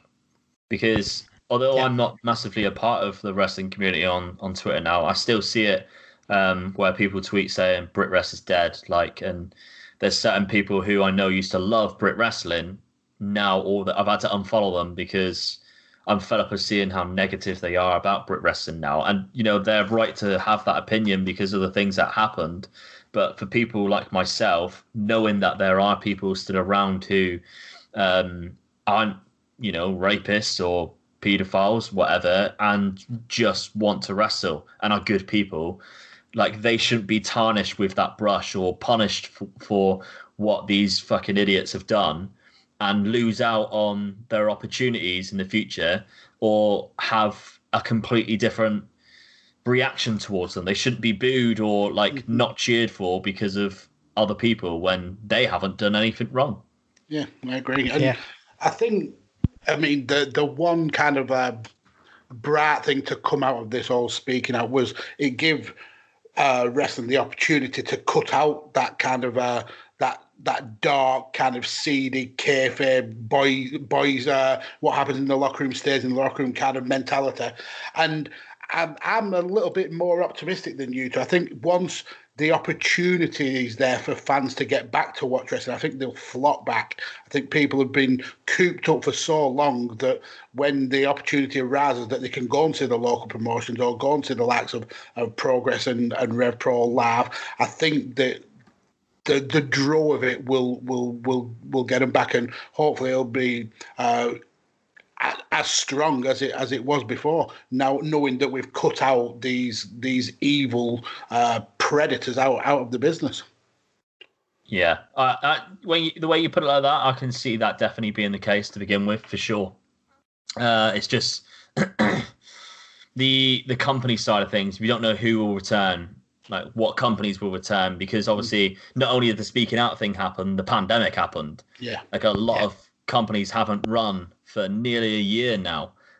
So it's whether they've been able to keep the bills being paid or something like that, that we might struggle to see anything happen in the future. So, yeah, here's hoping. Yeah, absolutely. Absolutely. Paul, round off our Mount Rushmore. Okay, but what I want to see, I think it's unlikely, but what I'd like to see in 2021 to celebrate, hopefully, crowds being back and being back in a strong number. I'd like to see 2, 3, maybe 4 companies all get together, just put on a mega show. Whether that be in Japan with all the Japanese companies, I know they've been talking about it. There's a lot of rumor that New Japan and All Japan and Noah will get together and do a show. If you've got the long rumored association between New Japan and AEW, if they got together and did a one-off show, I'd like it to just be a one-off show. I don't really want to see those two merged long term, or even dare to dream like New Japan and WWE or something like that. Something crazy like that. Just something that sells out a stadium of 90,000 people just to celebrate wrestling being back. That would be amazing. That's the best way to end our Mount Rushmore. That would absolutely be amazing. Yeah, I look back on what you just said then, and I watched a WCW New Japan Super Show at the Tokyo Dome, and it was like Sting and the Great Muta versus Vader and someone or something like that. And imagine if that happened. I was literally thinking, imagine if that happened right now. And you had two of the biggest American stars against two of the biggest Japanese stars as a team, an Okada and a Tanahashi versus Keith Lee and someone. It would be incredible. It would be amazing. That would be sick in any aspect. If it was because like you said then, the Japanese show, I've seen rumors of All Japan and New Japan working together and including Noah in that as well. That would be insane. I'd watch that. I don't really know much about All Japan and Noah, only what I've seen from Twitter, but I'd watch the hell out of that. Yeah, I think a lot of people would, even if they're not familiar with the wrestlers, and obviously it'd just be massive in Japan. And in a year that, fingers crossed, they're going to have the Olympics as well. It'd be very true. Yeah, be great for them. But yeah, like as you say, it's happened before. WWE and New Japan has happened before. Yeah, and WCW and New Japan's happened before. So I'm not quite sure what the barriers would be in this day and age to that. Yeah. Yes, I think when WWE had a lot of connection with it, it was because of Inoki, wasn't it? Inoki and being good friends with like Andre the Giant and people, and obviously Hulk used to go over there quite a lot. So that was like their way of being partnered with WWE. Now I don't know what the correlation would be for that to happen with Vince, unfortunately. But I think you mentioned there AEW and New Japan. There's a possibility that could happen, and that would be fantastic because there's so many people that you'd want to see. You know, we've got to see Kenny Omega and people like that on a Japanese show, like these Western wrestlers in in an Eastern wrestling company. It would be great to see more of that with people that we haven't seen in New Japan, for sure. Definitely. Yeah, because one of my favourite shows every year is Fantastic Mania with New CMLL, Japan and CMLL. Imagine that, but on a much bigger scale. Yeah, it'd be the perfect way to kind of declare wrestling as being back. Yeah. It's kind of like building dream matches in your head, isn't it? Mm-hmm. Like putting FTR against Ishii and someone else, like Ishii and Yano or something crazy like that. Is inject that into my veins for sure. It's limitless. You could just take names out of a hat and you'd have an amazing card. That would be the best thing ever if they literally just took names out. Right, Okada, you're going up against Orange Cassidy. Like, FA Cup draw style. Yeah, have Tony Adams there. Just don't get Rod Stewart to do it. Pissed up. Yeah. Luke, this has been absolutely amazing. What we need from you now, sir, is a topic. What would you like to hear a future Mount Rushmore on?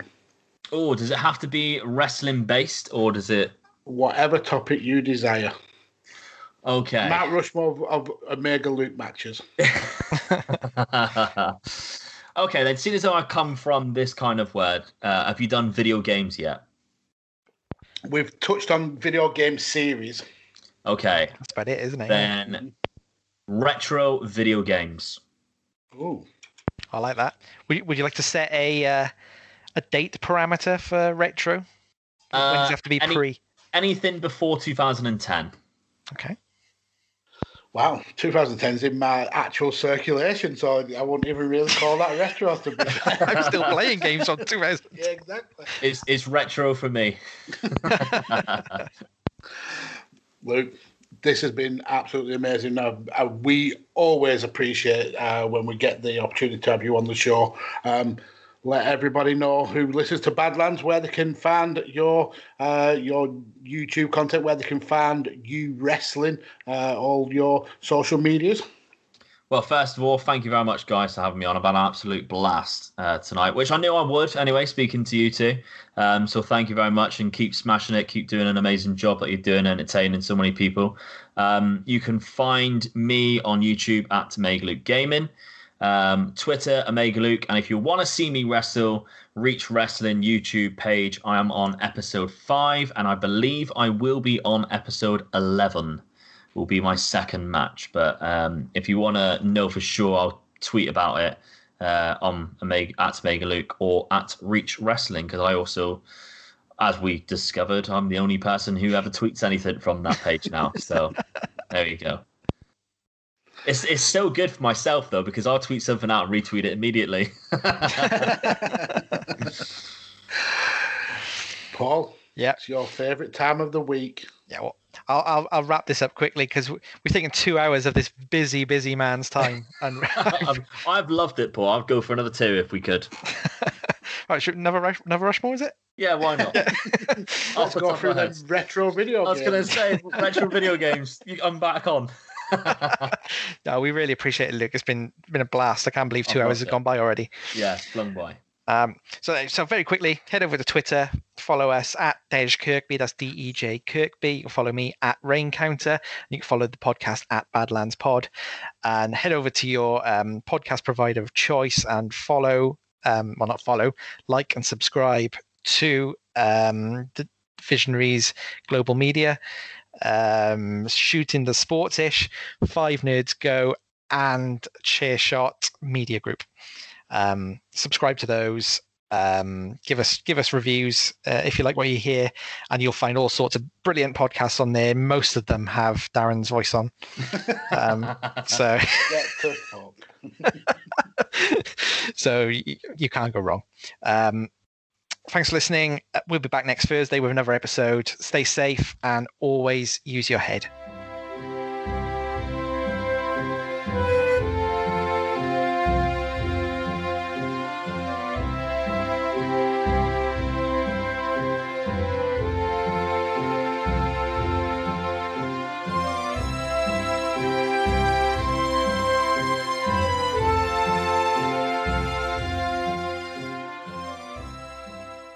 TheChairShot.com. Always use your head. What's so special about Hero Bread's soft, fluffy, and delicious breads, buns, and tortillas?